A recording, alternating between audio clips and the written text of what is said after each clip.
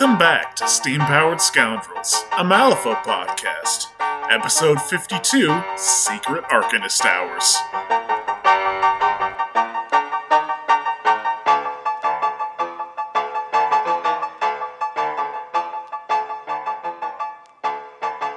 There is nothing to do here except feel bad. Oh. 90% of e-girls are from Iowa.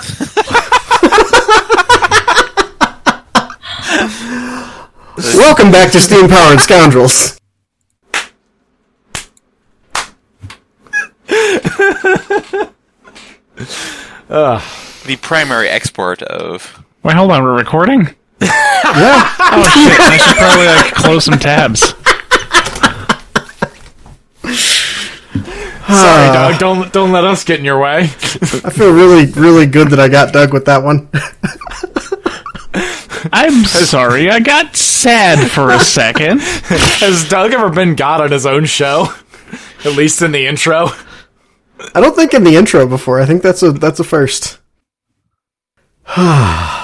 Okay, why are we here? That's all I had. Oh, fuck. We're going to be going over Gaining Grounds Session 3. Third season. We've gained 3 whole grounds. A trilogy of groundedness. Return of the Jedi. Although I feel like in this case, nobody's going to agree that the second was the best. I liked the second. It was okay. I think it's just right now kind of bad in everyone's memories because it lasted longer than the other ones have. You know, that's fair. I think that's a good way to look at it, because, it was a fine season. I still like things out of it. I really like that it's going to be involved in all, now that we can use all to mix and match everything. Yeah, that's a fair point. Mm-hmm. Yeah, I'm going to drop that on my players in tournaments, and they're going to spend the first 15 minutes trying to remember which one this is. Nice. I mean, that's their fault. They should have everything memorized, obviously. Yeah, clearly. Everyone's tired and a bit sad. No, I'm just a bit sad. Everyone else is just... Eli's a cat for some reason. Joke's on you, I'm always sad, bitch. So I was correct. And a cat. No joke to be had. I'm a sad cat. Okay. So yeah, we got to do our due diligence and pay the Piper. Then the Piper wants meta content every once in a while. 2 meta episodes in a row. Back off the mic just a little bit. No. There you go. Perfect. Okay. There's another cat. Alternatively, I could turn my gain down and then put the microphone in my mouth. Just shove it down your throat. Hey. Visually, I find this appealing. Mm-hmm. Okay, how about now? Can I just talk real close now? Yeah, that's good. There you go. Okay, yeah, you yay. sound good there. Nice and sensual. We are doing sound testing in the middle of a recording. Yeah, like professionals. Everything tracks. If this is the middle, this is going to be a very short episode. All we're doing is reading off the list of the names of the schemes and strats. We're not actually going into what they do. You should guess from the... just guess from the names what you're supposed to do. To be clear, we're reading off the names and then we're rating each of our favorite schemes based on the name. You're nothing right. else. Oh, actually, no. What we need to do is read off the names, and then we ourselves need to come up with exactly Our what own. it does. Our own explanation. Yep. Oh no. Oh, yes. Oh no. This is going to be a Oh, 5-hour my. recording. Public demonstration is going to be real interesting. Okay. Oh, man. Anything besides the strategies and schemes that we need to point out in this document? I mean, first thing, we have a person to thank. Yes. Yes. Yes. A certain Kimberly. Thank you, Kimberly. Thank you, Kimberly. That is Support what us the on mom Patreon. tier. The mom tier. Kimberly came in on the mom tier. She's still on the mom tier, too. For those of you who don't know, I put in a joke tier at $50 a month, and I call it the mom tier because only my mother would pay that money. And lo and behold, Kimberly is now my mom, I guess. Yep. Doug was adopted. Forcefully. Wait, you're Should telling me... just your mom or do all the scoundrels get a new mom? She's the mom of the podcast. Okay, got it. So you're telling me that for just $50 a month, you can adopt a Doug? You can adopt a podcast. And 3 redheads, but, I mean... It's me. Who cares about the rest of those? True. Mean. Okay. Actual getting into the document, because a couple people need to go to bed because they're old. Less old and more work early. Me, I'm old. I want to go to Yeah, bed. also, Joke's on you, also, I'm yes. staying up all night. Woo! No, I actually am. I fucked up my schedule. Get anything from the setup, game variants, blah, blah, blah, blah, blah. There were a couple changes in the... in the variants. Bands is now Bands X. Or, Yeah. X, so you can choose a number of keywords if you want. Mm-hmm. Yep. That's pretty cool. Still think everyone should be playing that all the time for everything, because it's great and fixes a lot of problematic nonsense. Agreed. Yep. Formats where they combine a couple of them, they change those a little bit. I think you want to get everything using bands because you don't want to be surprised by Pandora again. Not specifically, but that would help, yes. They also either added or completely retooled the limited format, which is really cool. I do actually really like the limited format. I think that's new overall. I dig it. What does it say? There was a limited format and they completely retooled it. So for the limited format, you essentially get 4 hiring slots that are for essentially your non-keyword stuff. So versatile models that cost 9 or less take 1 slot. Versatile models that cost 10 or more cost 2 slots. And non-versatile models cost 2 slots as well. So you can basically bring in 2 non-keyword models or like a rider and a couple versatile models. It doesn't really, I don't think it hugely changes a ton of crew building, but it really kind of holds back a lot of the big nonsense that I would expect to see. I don't play any masters that bring in a ton of out of keyword tech, but it might be nerfing some keywords that rely heavily on other stuff to survive. That's a guess. Couldn't tell you what. I think the biggest one I could think of would maybe be like a Seamus player maybe trying to bring a rider and a emissary, and that's all both slots because that's 2 versatiles above 10 cost. Yeah, I could see that, because this essentially could be called the "Don't Bring Super Friends lest you cowards" setup. But yeah, I'm sure someone could think of an example of like a meta crew build that this would cancel out. But I think it's a good thing. Again, encourages in keyword play, and but still gives enough options. They also added some stuff to the classic section where you can like designate which DMH models are allowed. So that's cool. I didn't notice that. Yeah, so they have an example such as Classic All or Classic Lilith and Nicodem for those people who don't want to allow Kaladi or Ramos in their fucking tournament. I'm one of those people. Very wise people. Ugh, they're so dirty. I mean, I would love for someone in the community to take the initiative to gently fix those models and make them like reasonable. And I would actually be okay with fan-made models in my non-serious tournaments, at least. I could see that. That'd be fun. Don't force the devs to do something for models that are dead. That's not how they can spend their time. But I'm sure some of us that are decent at game development can tweak things. Because God, I played Ramos like 3 years ago, and I still feel dirty about it. I played against Ramos recently, and it was unpleasant. I played against Ramos recently and got him to explode himself. Hi, Cole. Neat. Yeah, hi, Cole. Yeah, it was great.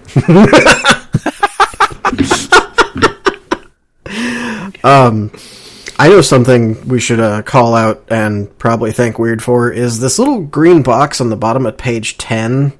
They're talking about this weird, crazy format. Let me see if I can pronounce this right. Bonanza Brawl? Sounds stupid. Yeah. Let's talk about made by some podcast. No, they have Bonanza Brawl. They liked us. They really, really like us. There's a link to actual like weird official cards and rules and stuff. We're going to be playing it at Gen Con with the Casino Brawl. We hope to see you all there. It's going to be just a bag of fun. Yay! Possibly 2 bags of fun. Old sack of fun. A fun sack, if you will. Yeah.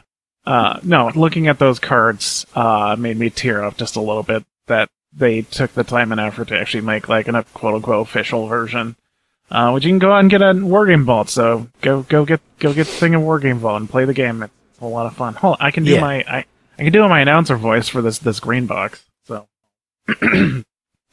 want to try something even crazier? Try out the community-made Bonanza Brawl format created by the Steam-Powered Scoundrels podcast. Information on this format can be found here, weird-games.net/bonanza-brawl.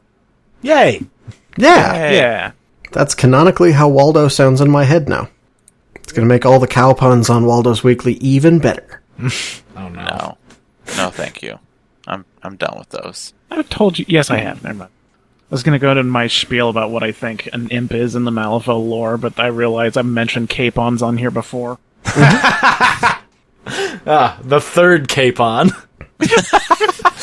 Waldo. Another thing, it's not a change, but it's still there, is the summoned models being ignored for friendly schemes and strats and not taking interact on the turn they enter play, and can't interact to affect the strategy markers in any way is still there. That is going to still be important as we get into the strategies on where that is and is not terribly relevant. Yes. Speaking of strategies, I Okay. think unless we have anything else to talk about, we can jump into them. We can finally jump into the strategies, yes. Oh man, all this meta talk is just so awkward for us. Yeah, it really is. We have no clue what we're doing. Making Nate, I'm declaring you to be crows, therefore go talk about cursed objects to start us off. God, okay. You're gonna give me one of the really funky ones then, huh? Yep. Okay, so, cursed objects. You want me to just read this thing off, or are we just gonna Just summarize? people can read, I hope. Yeah, if you you can can't all- read, get a friend to read to you, and then you can I play can- Malifaux with them. how about this? I can just do my copy voice for all of these and just read them off. We can slap the audio in there. Really, There you really if you jankily. so desire, we can do that. I feel like helping since I didn't do the last episode. I feel like I haven't been contributing to the show nearly as much as I should. You are allowed to take breaks, sir. No, Life is I'm hard. not. We live in a capitalist hellscape, and you are a parent. Facts. Okay, fair. That's But yeah, cursed objects. So you're gonna have essentially 5 cursed objects when you deploy. You get 5 curse tokens to put on your models. Minions have 1, and non-minions can have up to 2. You can interact with them to put them on an enemy model within an inch, ignoring engagement. And then if you kill an enemy model, or if a model is killed with one or more curse tokens, you discard 1, and then all the remaining tokens are scattered to the rest of your crew, and you score by, basically you score every turn if a enemy curse token gets discarded.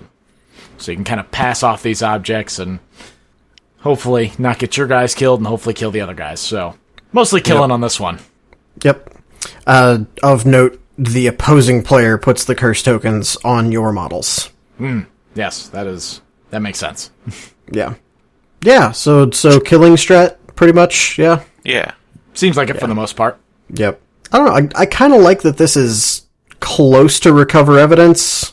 Like, there's still an interact option there, like, you kind of have the two options of try and kill them before they get rid of their object, or you can be the person be like, nah, I'm just gonna get rid of mine, throw them on you, and then try and kill you before you get it back on me. Like, there's some depth to this here, but to me, at least on the surface, this is kill.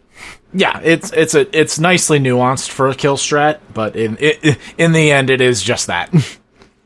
well, it's kill, but not too much. It's measured killing. Exactly. You And gotta. the thing I think is possibly worth noting is that the decision point of whether I activate this model and I throw the cursed objects off of it, or I spend its AP to kill, is going to come up a lot for people.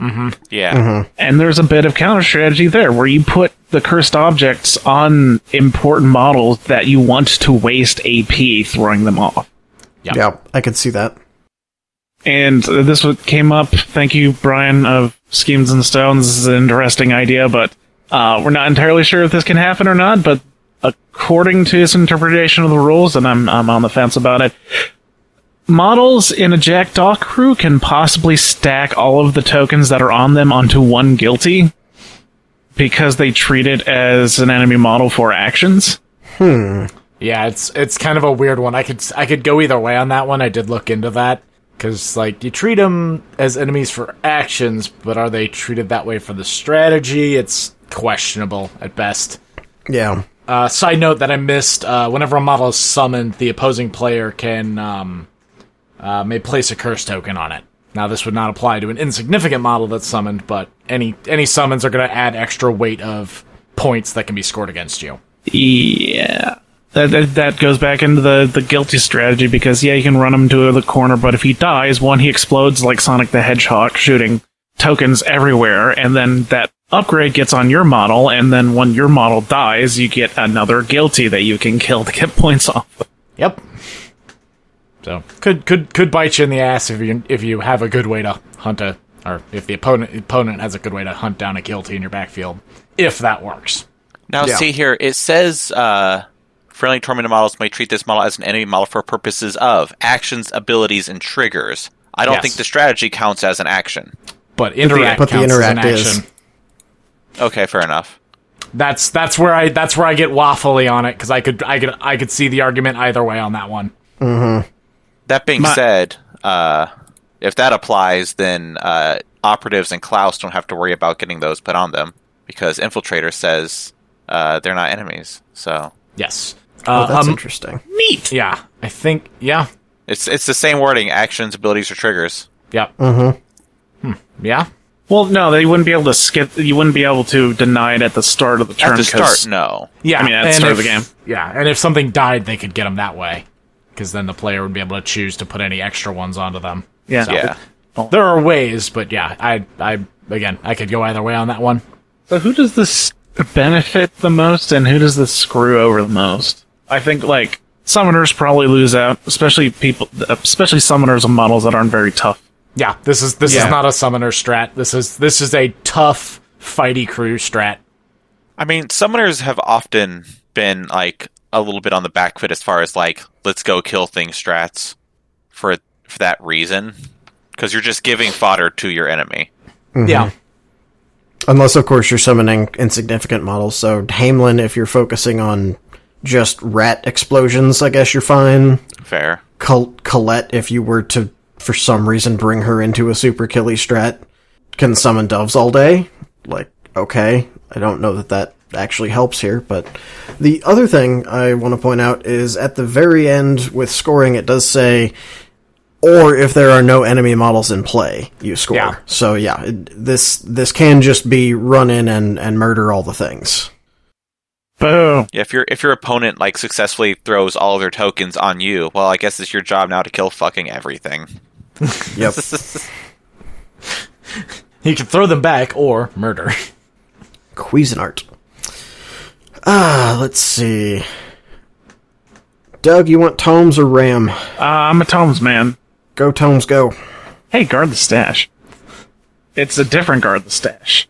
I don't care, it's finally back. I'm so happy. Yay, guard the It is stash. nice to now, get an homage to now with original a guard. completely different marker set up that is not in Matt's by Mars, as far as I can tell. So, take actual measuring to set this one up. But we have we have 6 strategy markers in this one.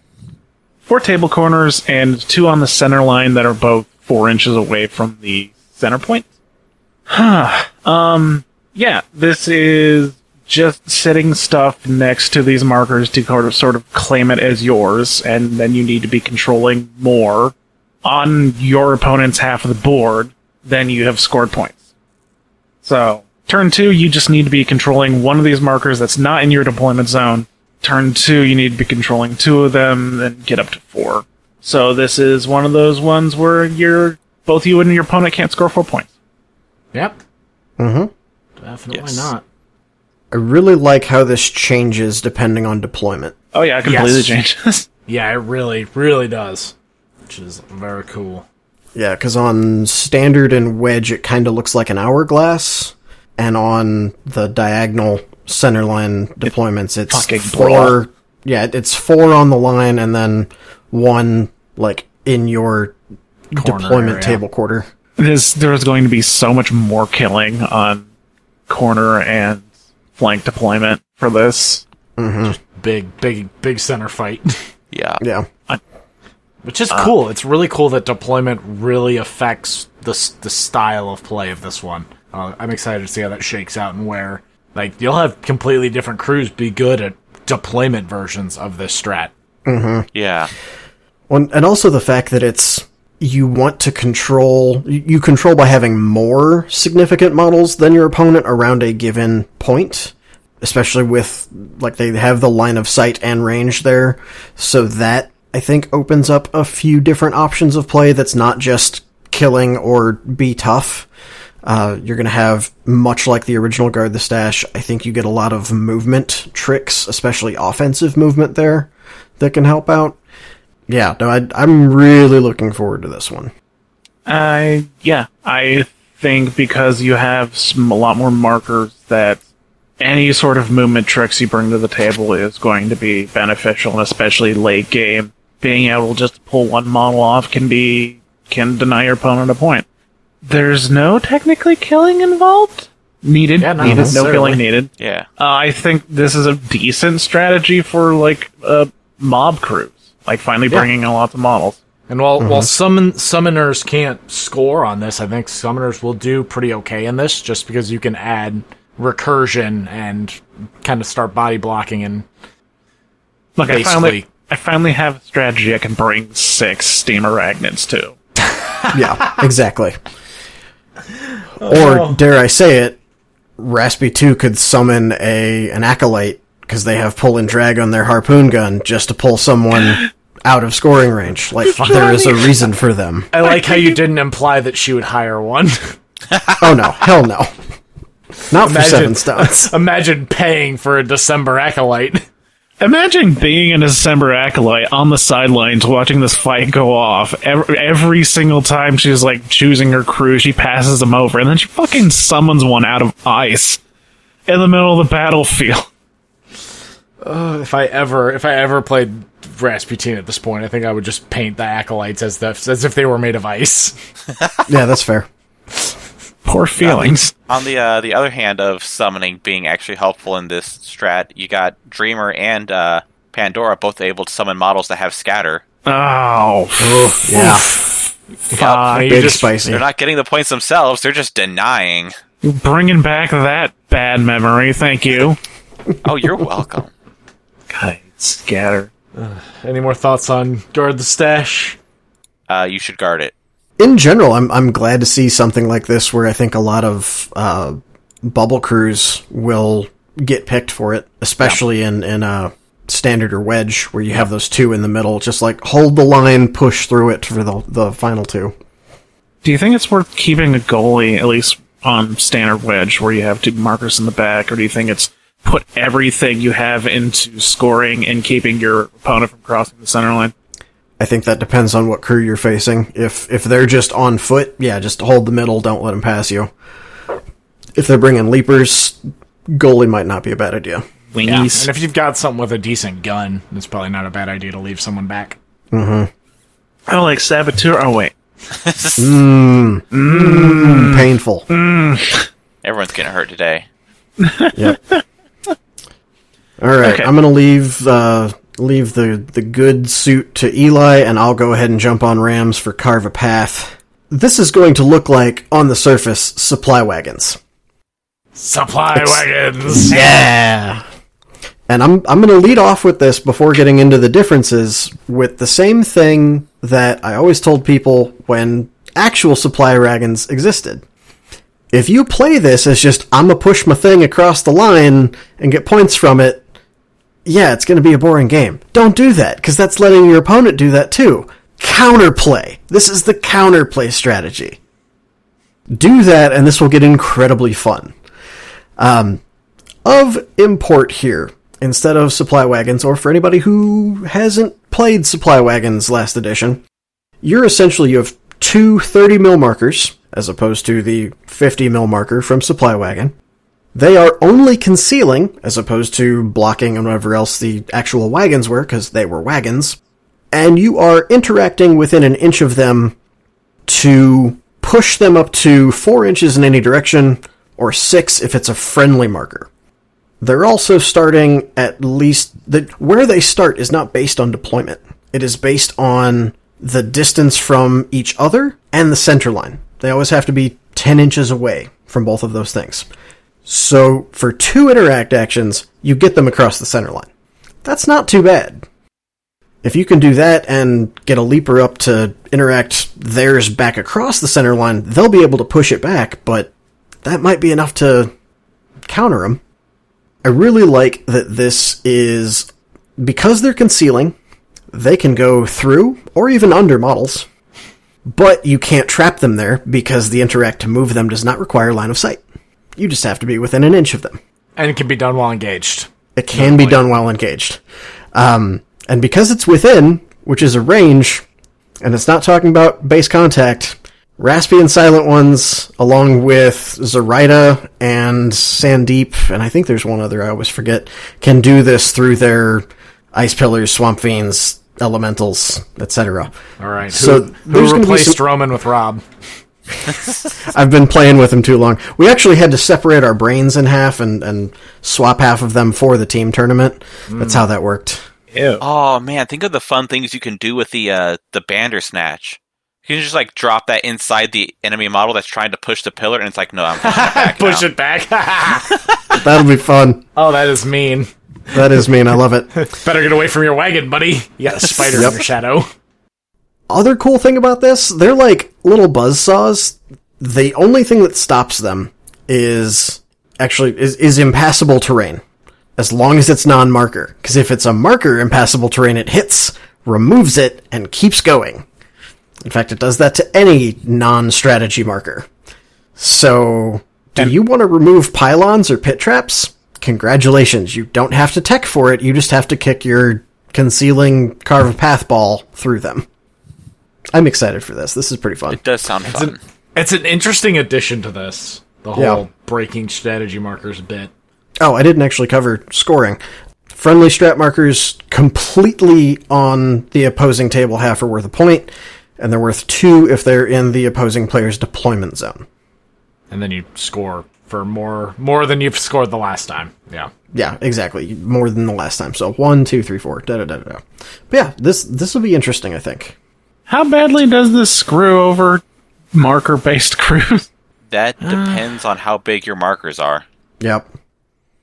And Like, how close you want to clump them. Mm-hmm. I don't think, like, Raspy, for example, is going to have too big of an issue with it, because she's got 30 mil markers, she can spread them out, and, like, if you're spending enough actions on this thing to destroy markers, you're probably not scoring with it, you know? Right. But someone like, say, I know Anya likes to have overlapping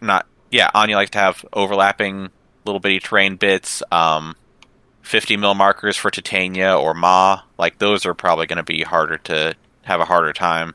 Yeah. Mm-hmm. Or a crew that doesn't necessarily put out as many, like pyre markers for Karis. Yeah. Or Sonya, I guess. She still doesn't put out that many. Like, they're kind of necessary, but you don't have many ways to put them out. Those will be the crews that suffer from this, I think. Because I think Titania, you put out enough of them that, yeah, you'll lose some, but... And this will depend on which version of her you're playing, but you'll get more. I just want to pause real quick, and whoever's editing this, I need a clip of every time Roman says, you put out or she puts out. Not it. A crew that doesn't necessarily put out, I guess she still doesn't put out, but you don't have many ways to put them out. Titania, you put out enough. I don't feel too bad about this, because I feel like a good amount of marker-based crews are relatively above the curve, so they can have a strategy they're not good at. That's fine. That's fair. I am waiting for someone to accidentally have their shadow markers in enough of a line that, like, 4 of them can get picked up by a wagon, and suddenly English Ivan just gets bodied because he's got nothing to pick up. That's going to happen once, at least. Yep. Got to spread out your shadow nest a bit. Or if you've got, like, Raspy or Mei Fang with their markers near them, and you just like knock them all out. I'm going to use these for protection. I'm going to run those over. Yeah, and I think that a lot of that comes into just being cognizant of going into the strat, like, the enemy has a way to remove my markers. I need to be aware of that and be more careful with my placement instead of just putting them all around all willy-nilly. Mm-hmm. Anyone who plays against the Lucky Emissary regularly probably has some understanding of what, a 12-inch straight line looks like. Yep. This is also one of those strategies where deployment can really screw you. Yeah, terrain. If you don't have good avenues to get the marker across the board, then it's just going to be a lot harder for you to score. Mm-hmm. TOs be cognizant of that and make sure it's not like big, heavy, impassable terrain is loaded to one side. Yep. Again, I do think that's a good reason for these to not be placed specifically in your deployment zone. I think that helps with that, but I agree that's definitely something to watch out for. Summons can't interact with these, but they can definitely be summoned to be annoying as hell for your opponent in the middle of their folks to try and bother them. Though engaging people won't stop them. And I'm a little grumpy about that. Like, on the one hand, I like that it's letting people play this without going, oh no, I'm engaged, I can't do anything until I kill stuff or move it away. But like, suddenly, why does Don't Mind Me exist? Well, it's still stopping them if they have to move first before they can shove it. Yeah, if you can hold someone in place at least. Yeah, if you force them to take the disengage, then you're still doing it. It's just the time where they activate, it's already near them. Kind of the funny thing is, if you disengage, you now cannot interact with the wagon. Mm-hmm. Whereas you could perfectly fine do that while in combat. It's the coward tax. Exactly. No cowardice here. Okay. Alright, I dig that viewpoint. Whereas a Don't Mind Me can disengage and interact. So I think it still has a purpose, if not as big as it usually does. Because, I mean, Don't Mind Me can be pretty big in a lot of cases. Yeah, and the schemes will still be in the scheme pool. Exactly. Is that all we got for Carved Path? Also, I just want to say that, like, you mentioned that they're little buzzsaws. I think it's funny how completely different my way of visualizing this was. Because I'm imagining the scene from SpongeBob where he gets on the rock. It's not a boulder. It's a rock. And just, like, smashes through everything. Just flattens everything. But, like, and you're just like, no, it's machines. It's got buzzsaws and shit, you fucking just a very eager Roomba. It's a rock with buzzsaws. Yeah. And 4 legs for some reason. Ramos made a buzzsaw, or made a rock. It's got 4 legs. It must be a spider. Exactly. That's all right, how spiders work. Tell us about the last one. This one's called Covert Operation. I can't tell you anything about it because it's a secret. Yep. It's confidential. Entirely redacted. All right, no. Covert Operation, you get 4 strategy markers along the center line. They're height 5, blocking, and impassable. After deployment, every model gains a claim token. Each player chooses... During the start phase, you're choosing 3 models and up to 3 models in your crew. At the end, each player reveals which one is chosen. So, like, this is interesting already because, like, you're choosing stuff at the start phase instead of, like, all the choices being made at the beginning of the game. Yeah. Mm-hmm. Making choices every turn. That's already a shift there. And then at the end of each turn, each player reveals their chosen models and may remove a claim token from them if they're not engaged by an enemy model to place it on a strategy marker within 2 inches. You get a point for doing that. So that's not only are you like choosing models like each turn, but like once that model has done its thing, you can't use that model again. Yeah. So it's forcing you to change. So if you've got like you can't just like plant something with like planted roots or whatever that's immovable and just sit it next to a thing and be like, I'm getting this point every turn. Like you got to actually move other models around. And there's also just like a ton of room for bluffing in this strat. Yep. Gotta love bluffing. What's on your mind, Doug? Brewmaster. Oh yeah, Brewmaster 2 is gonna do fucking gangbusters. An entire crew of 2-inch engagement range. That gets to push at the end of the turn and push your models that are poisoned. Yeah. Not just this strat. But, I mean, especially this strat. Brewmaster 2 is going to do fucking gangbusters. I mean, Yep. same thing for Guard the Stash, really. Yep. Yeah, absolutely fair. That's... We might see a changed Moonshiner by the end of this, GG, because he's going to do real well. Yeah. This one also pretty drastically changes based on the deployment zones, because if you get the corner deployments, it's the side markers are much further away than if it's on on the straight line wedge or standard. Mm-hmm. You get a big change in how far those further strategy markers are. Yeah. Well, I think that leads in nicely to this, when combined with whatever scheme pool you're playing this on, is going to make for some interesting, not only crew hiring choices, but also timing of when you want to grab which pillar Yep. or strat marker. Because I could see in like corner or something, if you bring a rider turn 1, like you can probably, well, by turn 2 definitely get to one of these corner things and probably not have to deal with too many other models, especially if you go late in the turn.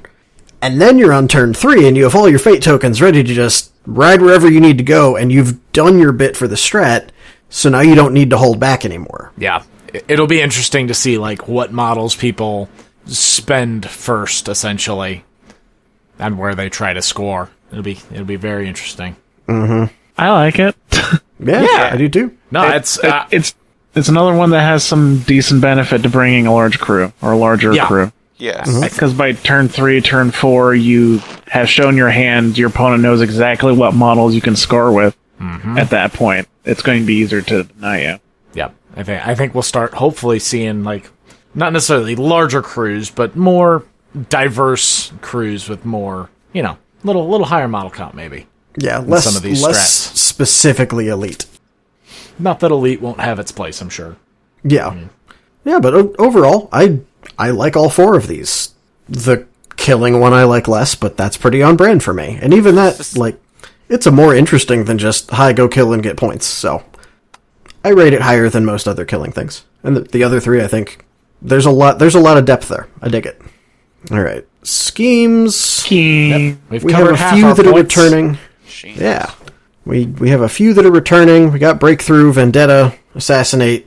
So as far as I can tell, Breakthrough, Vendetta, Assassinate, Leave Your Mark, and Hidden Martyrs are the same. Hidden Martyrs got a slight change. Catch and release? Again? Yes. Hidden Martyrs, you can't have had the model replaced with a model of higher cost. Oh, okay. That's also in catch and release. Yeah. Specific. And, that's what it was. Yeah, it was catch and release they changed. Hidden Martyrs was like that from last time. Okay. I was misremembering that then. Or no, it wasn't. Yeah, because it was only Vendetta that had that clause last time. So they added it to Martyrs and catch and release. And Spread Them Out is the other one that's still here. Yep, and then Sabotage returned, but I think got a little tweak from last time we saw it. It's been a while since I looked at the old one. Go for the new boys. Yeah. Specifically, you pick a terrain piece on the opposing player's table half not within 4 inches of the center line. To reveal, you need 2 or more friendly scheme markers within 2 inches of the terrain piece on the enemy table half and not within 3 inches and line of sight of an enemy model.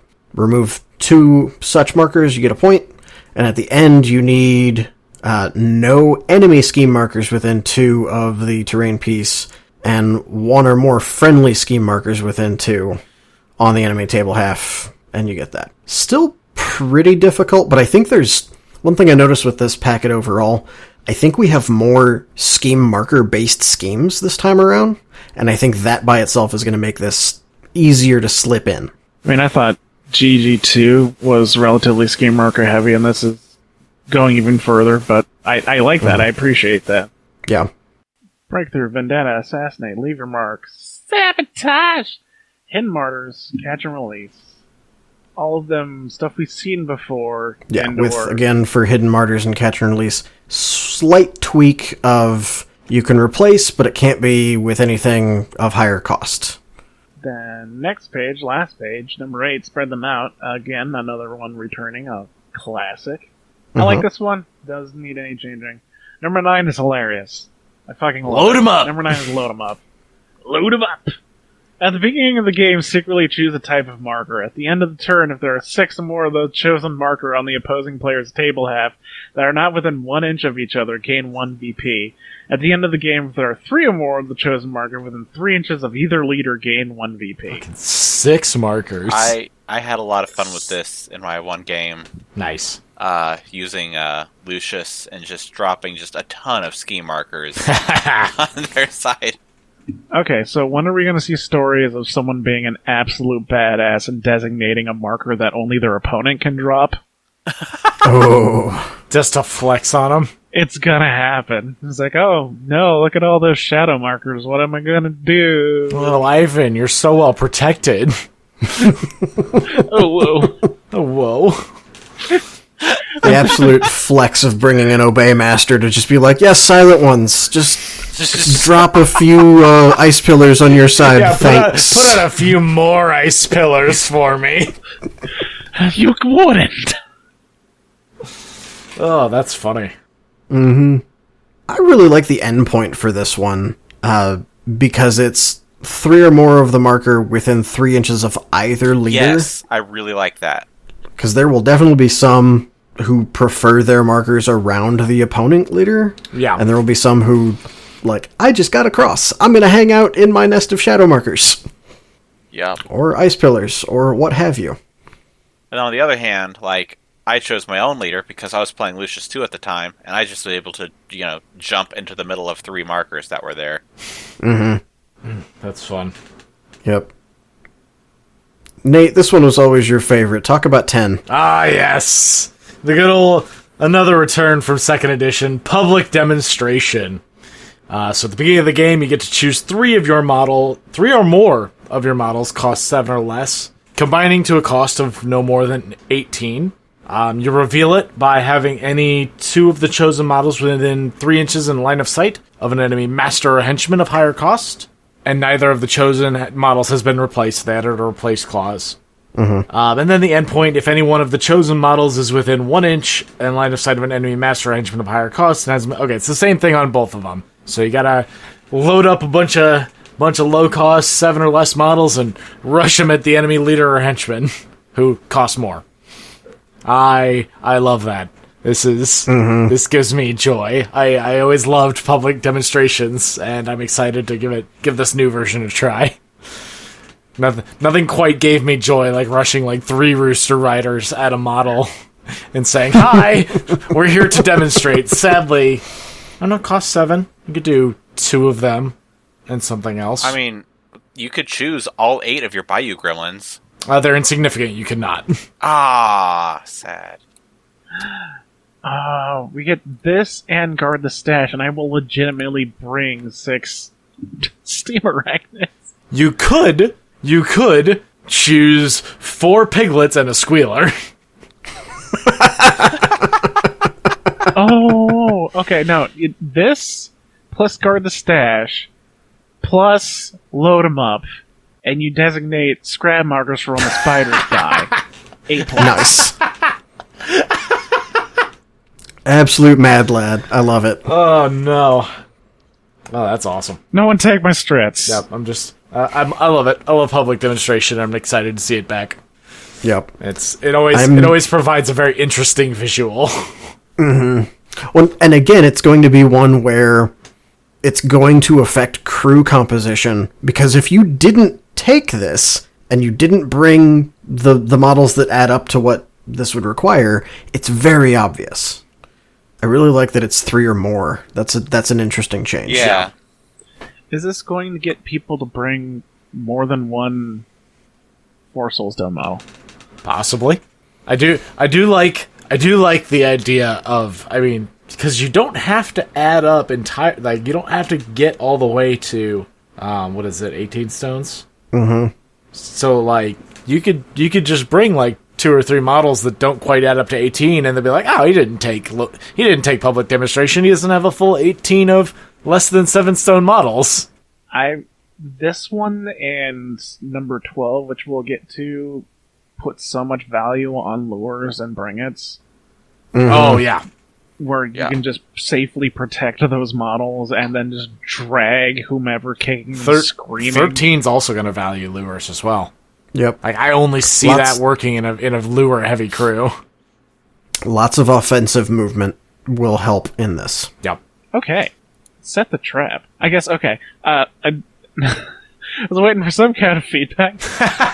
Reveal. At the end of the turn, you may choose any number of friendly ski markers in play. If there are at least 3 enemy models within 2 inches of any chosen ski markers, you may remove all chosen ski markers to gain 1 victory point.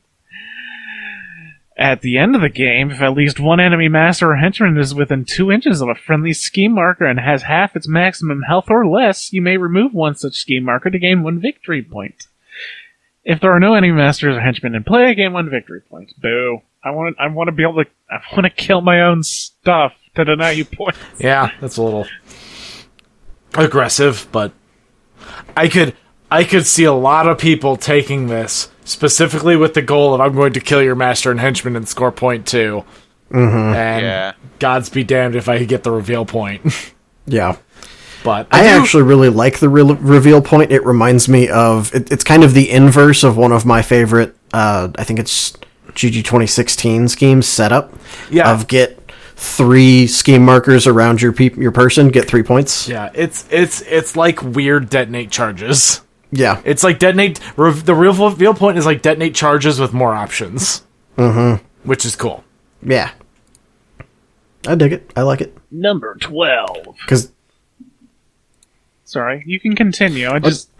I was going to say, this combined with really any other scheme marker schemes makes your opponent concerned. Yep. Because suddenly it's like, I can get to that thing that I'm pretty sure they got spread them out, but I can't pick it up this turn. Do I really want to get there? Yeah, there's definitely, like, positioning around scheme markers matters. Or crews that just pump them out as a part of the resource for how they operate. Oh, yeah. Anya will love stuff like this. Anya 1 at least, where she's just... I mean, 2, probably 2.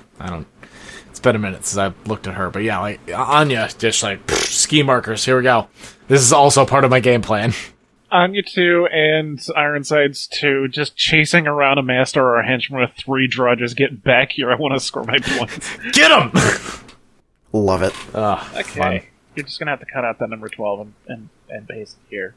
Number 12! In your face. In your face! Your face. In your face. Hey, Eli, tell us about At in the your end of face. the turn, if an enemy non-leader model of cost 8 or more was killed... I guess I'm while not within... telling us about in your face. I did not hear the word Eli being said. I heard it. Let's Go on, you were doing so good. Go!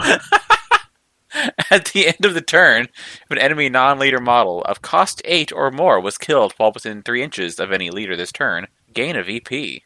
At the end of the game, if the highest cost, or tied for, non-master model you hire this game is in the opposing player's deployment zone, gain 1 VP. So yeah, this is great for any beater master. Yep. Yeah. You're just going to go, I'm going to hunt down something that's cost 8 or more. Or preferably the highest cost non-master your opponent brought. So if they took this, you're cutting off 0.2 for them. And I'm just going to go murder it. Yep. Or if you have a master that people want to try and take out, a really good support master or something, and you have a really like effective support team around them, you just let their beater come in and go, and you're done. Yeah. Now you're really setting the trap. Yep. Or just like one of those masters that's like not very good at combat, but you just let your crew soften it up and they go in and go pink. Yep. So this is one of those ones where it's very difficult to score both unless you... Yeah. I think any pool this goes into, like, the max, like, the winning player scores is probably 7. Yeah. Like, it's kind of self-denying in a way. Or more like, if someone scores it, they can probably get both points. Whereas yeah, a little more they'll deny more. the other player, yeah. Mm-hmm. Which is meh. All right. I can see a few crews being able to do it that have both the mobility on their expensive stuff and the ability to keep that thing alive. Yeah. Yeah. Riders are a decent way of doing it. Yeah. Or having multiple models that are tied for highest to hedge your bets for point 2. Yeah, that's not a bad idea. Oh, God. Oh, no, Levy, too. So Lauren... Good God. Yeah, have fun killing all 4 of my highest cost models. They're the same. On the other hand, if you want to be a cheeky bastard, you can deny them from taking this for point 1 if you don't have any non-master models above 7 stones. Yes. Huh. Oh, yes. I love that as much as... Who's the cheapest henchman? There are some that are 7. Yeah, I know, I'm Firestarter. just curious. Yeah, Firestarter is up there. I could probably do this with okay Karis. So stupid. This is up there with, like, locking the undercover reporter in Barry because he didn't bring any minions. Rude. Yep. I love it. I'm so excited for this. I'm so excited for the challenge of being able to score both points. Doug's just sitting here making a list of all the times he's going to bring all of his steam arachnids. Oh, you can't score this against the Crossroads 7. Oh, They're finally meta! Crossroads 7 meta, let's go! for one scheme, yes. Ignoring that's the- literally everything else in the pool. Dumbest statement I've ever made. No, it is not. Not here. No. Ooh, jockeys. We have Bo Peep at 7. We're gonna laugh at in your face more or go gut a No, secret meetup. I think I've said my piece. My favorite. We should bring Victoria up here to talk about this Secret meetup? secret meetup. You can't tell me this is not like a shipping. Ah, yeah. Scheme. This is Yeah. the shipping scheme. This is taking 2 models, enemies to lovers, making them kiss under the sakura tree in the back of the schoolyard.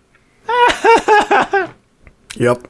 I really appreciate the detail you put into that sentence. In the bones, in my bones, and the heart, in my heart bones. I feel like someone at Weird HQ made the joke of having a shipping scheme and then just finagling this into Secret Meetup. Spectacular. 100%. No notes. What if you made the enemy master kiss one of your models near a piece of terrain? Enemy non-master. Non-master, okay. Still, I love that. Mm-hmm. That's And the hilarious. scheme markers are them carving their initials into the tree. Oh my god, no! Yeah, it's something. a picnic blanket. It's mementos left at the site. It's something to remind you of their love. Depending on how you're getting the opposing model over there, it might be duct tape. You don't. As I alluded to, lures are going to be key to this. I'm just saying sometimes Yep. these secret meetups are slightly one-sided and involve kidnapping. Is I all mean, I'm if you saying. get consent first, maybe they're into that. That is a thing. Oh boy. man, I'm going to be one of those people that takes this, designates 2 models, and they are like opposite sides of the board, couldn't be further apart, and manage to drag the opposing model using like 3 or 4 activations of my crew. Just throw them across the board. I'm just imagining Zip hand delivering someone to a secret meetup. Get over here! You've got a date to be on. You gotta kiss Earl. Mancha. Oh, God. Come on, give him a kiss. He's a big boy. He gives good cuddles. He's got good hugging arms. That's a statement. So, we're excited about Gaining Grounds? Yeah. Try. Also, you just said something that made me remember another change that is listed elsewhere in here. So, this scheme specifies you still select schemes at whatever step that is where you select schemes. This specifies, and we've seen a few of these in the past that do this, you select the models at the start of the game. So you've already scene where they deploy. So there's no more of this, well, I picked that person for Vendetta, but they're way over there. Oops. The trick is, and I forget exactly where it is, but there is a spot in here where they clarify, we know the book says it, do it this way. This is the clarification of actually do it this way, of select scheme, pick models for it at the start of the game. For everybody using the app, that means that you should totally select your scheme but not input the actual information about who you're picking until you're ready to hit start of game. Yeah. Just remember that, and don't be a dick about it. That's on page 8 in the secretly chosen info section. Wonderful. I believe that also clarifies that you have to write it down. What's interesting is there's actually 7 schemes that have at the beginning of the game, so over half of them. Wonderful. That's probably the why Vendetta and all those were changed too. Any of the ones where you choose, they changed it to the beginning of the game, which is good. I think that's a good change. Yeah. That way you don't completely get boned by like, random deployment change. Whoops. Yep.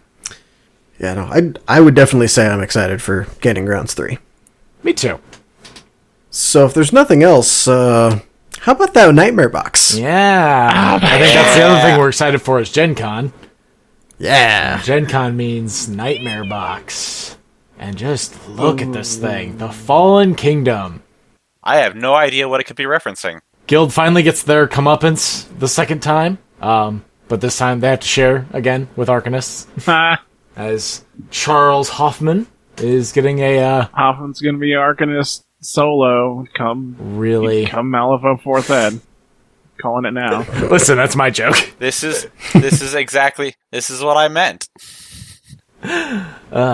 This is cool. If you have not seen these models, go look at the Waldo's Weekly announcement for 720.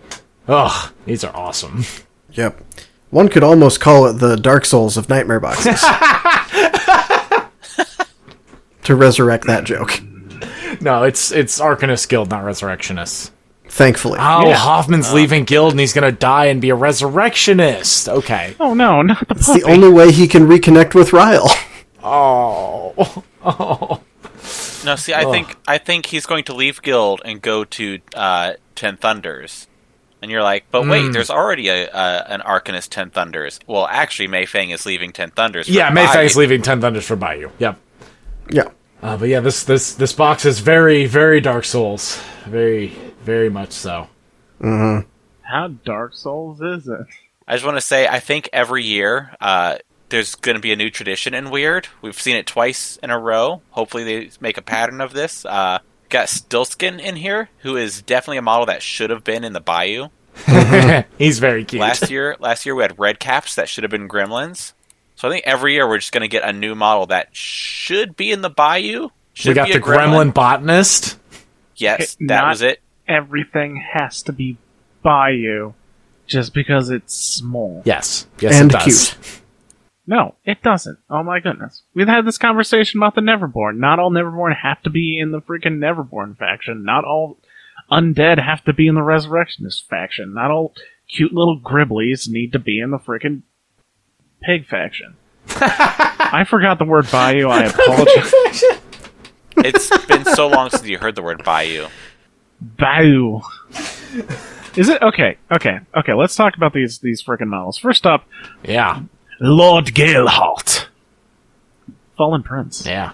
Mm-hmm. Well, that's coming in the main box. He's on a horse. The main box. The title version of Hoffman. We know it's a title version because he's on a horse. Personally, I'm going to find a way to make that horse go on a 30 mil. I was going to say, like, when I first saw this, I thought that was the regular Hoffman. I was like, how... Every other horse is on a 50. How is this? Are we expected to balance the feet of this horse on a 30 mil? Challenge accepted. Yes. I think it's interesting that they actually gave like a nightmare title to him. Yeah. Yeah. Because he is Fallen Prince, which is, synonymous with Inventor. Yeah, obviously. Mm-hmm. Actually, okay, you use Lord Galehalt for title Hoffman, and then for non-title Hoffman, you just use Rollins Black. Yeah. This got confusing. Yes, it's a bit mad. Hey, he's on a horse, but he's not wielding anything, like, weapon-wise. So in the video, which I really like that they have the renders circled in the video, he's holding like a flaming mace flail looking thing like down on his other side of the horse. It's the same weapon he's using in the 30 mil version of Dude Off of Horse. Oh yeah, so he's got he's got a ball and chain. That's cool. Because I had the same thought at first. I'm like, wait a second. That's good because Hoff 2 has freaking 2-inch melee. So Yeah. this dude with his little claw hand on the horse wasn't quite inspiring a 2-inch melee, but that makes more sense with the ball and chain. Mm-hmm. Construction claw. Yeah. I'm a big fan of the Watchers. Yeah, the Hollow Hollow Fiends. Those are Fiends. fucking cool. Oh, you mean young Nephilim with hats? Yeah. Fair. Listen, there's a lot of conversion opportunity. Like, I could see non-Hoffman players buying this box just because, like, the models could easily be slotted into, like, any other crew. Yep. Oh yes. Okay, let's go down that. Okay, obviously Watchers just look like young Nephilim with hats. Weeping Huntress has got to be a Model 9 proxy. What? Just archery arrows instead of throwing knives, just putting the throwing knives on the bow. She's gonna be probably the weirdest one, because Melissa's on a 40, and she's only gonna be on a 30, so I think she's gonna not take up a ton of space on her base. Depends on the scale, but I could see that. But also, I think that's almost good for how slim she is. That means you're going to have more room for basing that will support her. Also, she is, like, on her toe to the maximum. Yeah. Yep. That is gonna be... You're gonna want some creative basing to keep her stable. See, I just think you put a rock on one side, and she's like looking like she's in mid leap. Yes. And you don't actually have the foot touching. It's just all like on her back shoulder is where you glue it to the rock. Yeah. Or a tree or something, since you got all that room on a 40. So, see, you lay her down on the 40 mil model. She's actually shooting on her back. She's in stealth mode. I dig it. And you have decent connection points, both the tabard and the back foot, where you can glue her to something where your brain says, oh, she's not actually leaning against that, it's just an action shot. Yeah. Yeah. There's stuff to work with there. Who wants to pronounce this Joss name? Porphyrion? Is that what that is? Yeah. That's not bad. Yeah, He is a thick boy. I'm excited to see like that thing on a sprue in like what, maybe 6 pieces if they want to be funky with the axe. What kind of nightmare box is this? Okay, Yeah. This is my concern to how exactly is he fitting on a 30 mil. Right. Well, I mean, Hulkingly. Joss has that same problem, so you know. What? Josh seems to make it work. He's got a pretty wide stance, but yeah, I could Like see. I'm assuming that the pictures I'm looking at here are not specific scale of the actual models, because Probably not, Weeping yeah. Huntress and Porphyrion look like they should be on each other's base side. Yeah, very much. But yeah, so. it's just Dark Souls Pyramid Head. Yeah. Yeah. I'm trying to figure out where I'm going to fit Solaire in here, because I got to put somebody as Solaire. That's just rule number 1 of Dark Souls anything. Steam Fitter. Ooh, that's possible. I do have one I haven't painted yet. We don't acknowledge the Steam Furter exists in the augmented keyword, sorry. Listen, Arcanist players do because they need someone to slap magical training onto. Yes. No, yeah, yep. All right. Yep. So that's his core box. He's also getting an adjunct box called Legend Reforged, which is the wee baby version of Lord Galehalt, which is regular Charles Hoffman. Oh no, he's hot. And he's hot when he's got the helmet off and he's got his main cape. And there's also a robot dragon. Do we want to talk about the robot dragon in the room? Always. Yeah, I thought, like, the first time I looked at... Because I was watching on my, like, little phone screen. I thought it was a dragon that had bits of armor on it. Nope, it's the other way around. Yeah, it's armor that has a bit of dragon on it.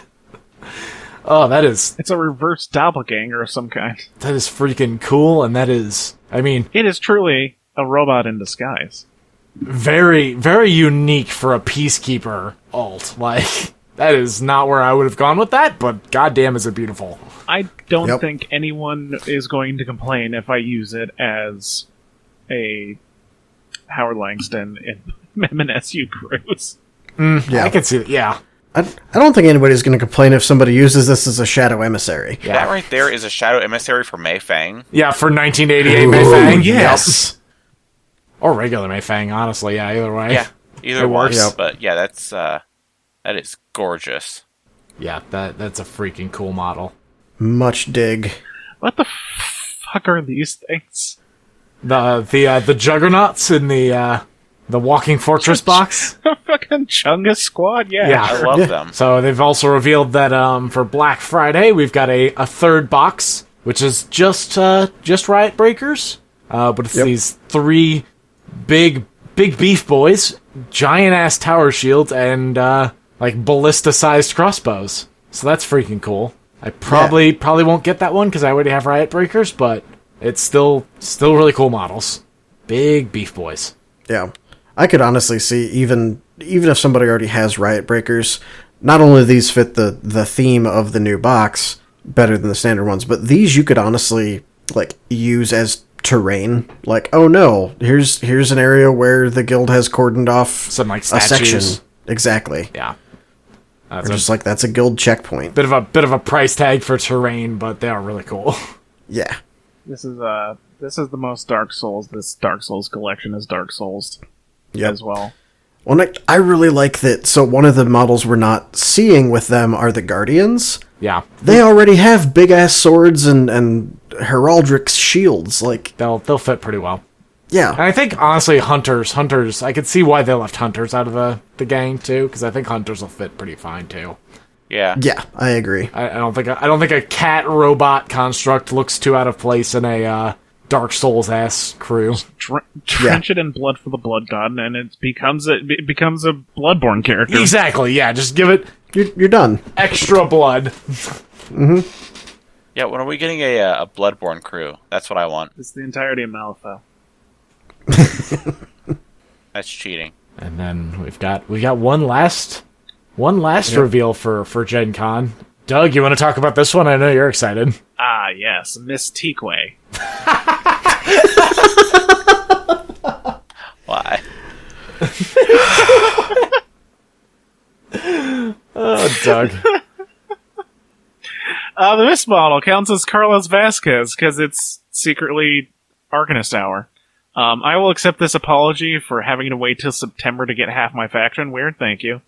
It's gonna be a very Arcanist heavy Gen Con. This is Yes, thank you. it's all Carlos Vasquez, and it's a fire eater Yeah, she is. She is spicy. opposed to a fire. She's also probably fire dancing, but specifically she's doing the whole Edie thingy that fire eaters do. But yes, thank you, because normal Carlos is bundled with one of the least used models in the faction, and a model completely useless to the wildfire keyword. So technically 4 models completely useless to the wildfire keyword. So the way that I finally can get this without having to buy a whole box of stuff I already own, just because I accidentally lost the head to my Carlos. Rip. No. Yeah, no, this is gorgeous, and I'm looking forward to painting her. I really like the Carlos sculpt anyway, and I'm gonna be hard pressed to be like, which one do I use today? Yeah, same. Like, Yeah. I'm sure I'll end up with at least one of these things, and it's like, ooh, that is a really pretty model, but I also already have a painted Carlos. Mm-hmm. I think not. the And this missed is gonna go opportunity great with sorry, go on.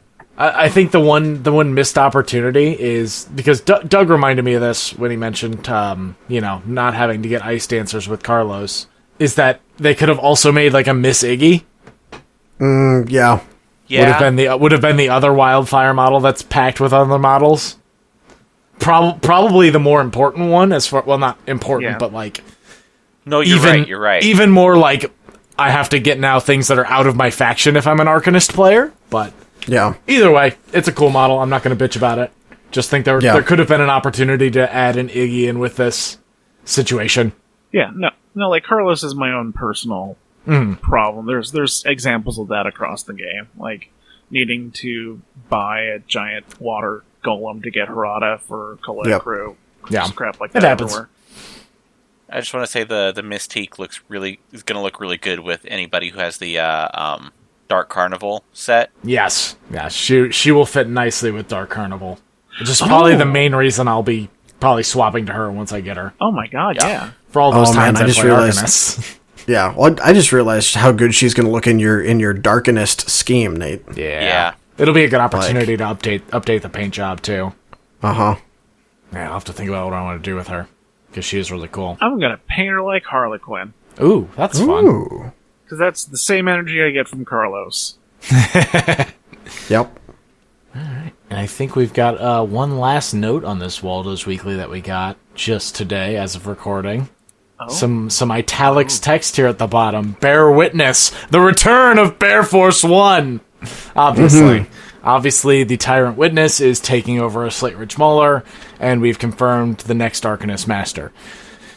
Yep, seems perfectly reasonable, just nothing but bears. Bear Witness, that's the name of the Master. That's a really forward hint. I'm surprised Weird would be this forthright with their information. All I can say is assuming that we're correct, that's going to be absolute pandemonium whenever the news hits. I was right. I should have left that middle finger up. He'll surely be qualified to lead an Arcanist crew. Rowan, you're being fucking unbearable with the puns. Yep. The aftermath of that announcement will be grisly. Okay. I think we've done enough damage here. Any thoughts on... obviously there's really nothing to go on, but it looks like we get to see what Witness is all about next week. Witness, obviously, hinting at what Lohith was. Yeah. His crew. But hold on, I need to go back and reread that real quick. Vamp. Have we considered the fact, since Lohith seems to be shiny, that the witness keyword is just one narcissistic bear and a bunch of mirrors? He's just constantly witnessing himself. Yeah, exactly. Okay, you say... No, okay. Is that a no from you, So, Doug? we have a particular famous mimic in the From Nightmares expansion Through the Breach, who is in that specific situation where they trap her in a room filled with mirrors. So, is that somehow going to be this character, and Lohith is one of these situations where it's a model in another faction that has the keyword from a different faction? That'd be a hell of a misdirect. It also could just be a Neverborn that's in the Arcanist faction for some reason. I just said it before, they don't have to be in the faction associated with their species. Yeah. That's fact. That would be interesting for sure. I was wrong. I was completely wrong. Also, if it's Neverborn, then okay, if it is Arcanists, they're implying that it's going to be for sale at Gen Con. Yeah, that seems to be the... And the fact that we are missing half of our title boxes, but getting a new master before that? Well, get them at the same time at Gen Con. Stock up, baby! Here's hoping. Yeah. Yes, okay, if they happen to have the title boxes at Gen Con, then yes, that's fine. But if we get a new master before I get my frickin' drudges, I'm gonna be a sad boy. Sad boy. Ugh. Understandable. I was joking when I said it would be the last thing.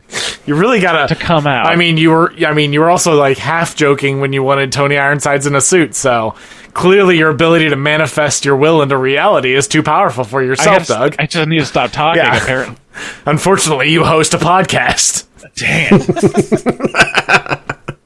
My hubris. That's like the opposite of stop talking. It's really hard to vamp off of Eli when he's a cat, by the way. He's very cute, though. Thanks. For everyone that isn't the four of us, we have video going for this recording, and Eli has decided to point his camera at a cat. It's a much better view than pointing it at my face. Also, I couldn't set the camera in a convenient spot to look at me because I moved my computer to a new location in my room. So we get to look at Mirage. Well, then set yourself in an inconvenient spot. No. But clearly Mirage was already on the cat tree. You can't move a comfortable cat. That's illegal. No, you just hover over the cat. I'm just gonna sit in the cat tree. Like a tent. Like a pergola of Eli. I don't know. Hovering over a cat tree sounds pretty intense. Can we end the podcast? Yeah, I think this is where the podcast ends forever. Any final thoughts? Any thoughts and words from anybody? It's been good, except when it wasn't. That's fair. Yeah, we got our requisite talk about gaining grounds in here and expect our typical bullshit next episode. We just, you know what, we need a palate cleanser, we need another Friday Night Down. I think it's time. Yeah. It's time for some more bullshit. Prepare for bullshit, everybody. In fact, you should prepare for it by sending us your questions in the Discord. We have a bot that collects them all. Yeah. Yes. I noticed we just got another one, so I'm very excited. Always good to get more questions in the tank. Can I help you, Mirage? She's just like staring at you guys now. It's really unsettling. Well, you heard our takes on Gaining Ground 3, the third. Trace. Dry. The trilogy. And you heard our opinions on the Dark Souls of Malifaux box. And the other boxes that are also the Dark Souls of Malifaux, including Chunga Squad and Mystique Way, which is neither Dark Souls or anything. But anyways, I'm Doug, your not host, and is with me as always Roman, your actual host. I stole the captain's chair this time. Give it back, please. It's got my butt form. It'll be all uncomfortable if you keep sitting in it. Nate, Helmsman. Helmsman. Oh, that's a lot of responsibility, bud. I mean, we weren't going to put you in charge of weapons. Now that is my speed. That is what I'm talking about. No, speed is controlled by the helmsman, sir. Fuck. I see the miscommunication. And Eli, the red shirt. I'll be honest here. Yay! Oh, no. I'm ready for my first adventure on this ship. You get down to engineering and you stay there. There's nothing dangerous in Alright, engineering. thank you for listening. And thank you for sticking with us while we just have a terrible time ending this episode. Thank you, listeners. And, thank you, Kimberly, again. Yes. Yep. Thank you, Kimberly. Kimberly. Good night, all. That's the thing you always say. Fun is always king. Hey, we can end a podcast. Yay! Yeah. Good night, everybody. Bye, Mirage. It's over. She's leaving.